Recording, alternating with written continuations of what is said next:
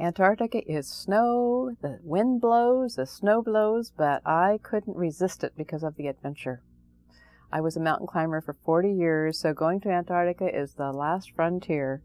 You read stories and history books and so forth about all the explorations, which is fascinating to me, and I was very honored to be able to go to Antarctica and work down there 2 different times. In Antarctica, you have to set up a village. So the scientists who come down for just a week or 2 have some place to live, something to eat, their transportation set up. So I was part of that village. I was a human resources person because there's always problems even in Antarctica, and someone has to be down there to help out. I connected with several different researchers, and including you were able to go out with the researchers from time to time.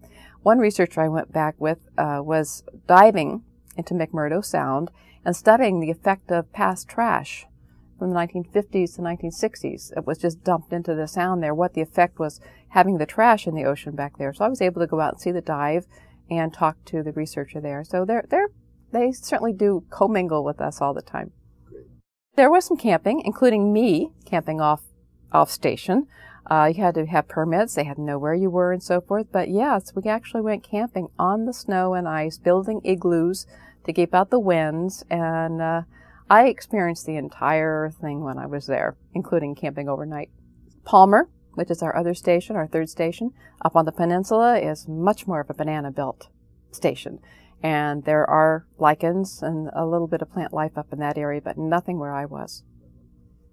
The threat of global warming is of utmost concern to the NSF and to everyone, from locally, from what I've seen. I know that so many studies, the researchers that are going down there are looking at global warming and how it's affecting us. We're being very careful about the lake that the Vostok, I believe, that was just discovered that we're trying to drill into. We're trying to keep it as pristine as possible so that we can uncover the history that it's going to provide with us and possible life forms we haven't seen before. Things are happening down there.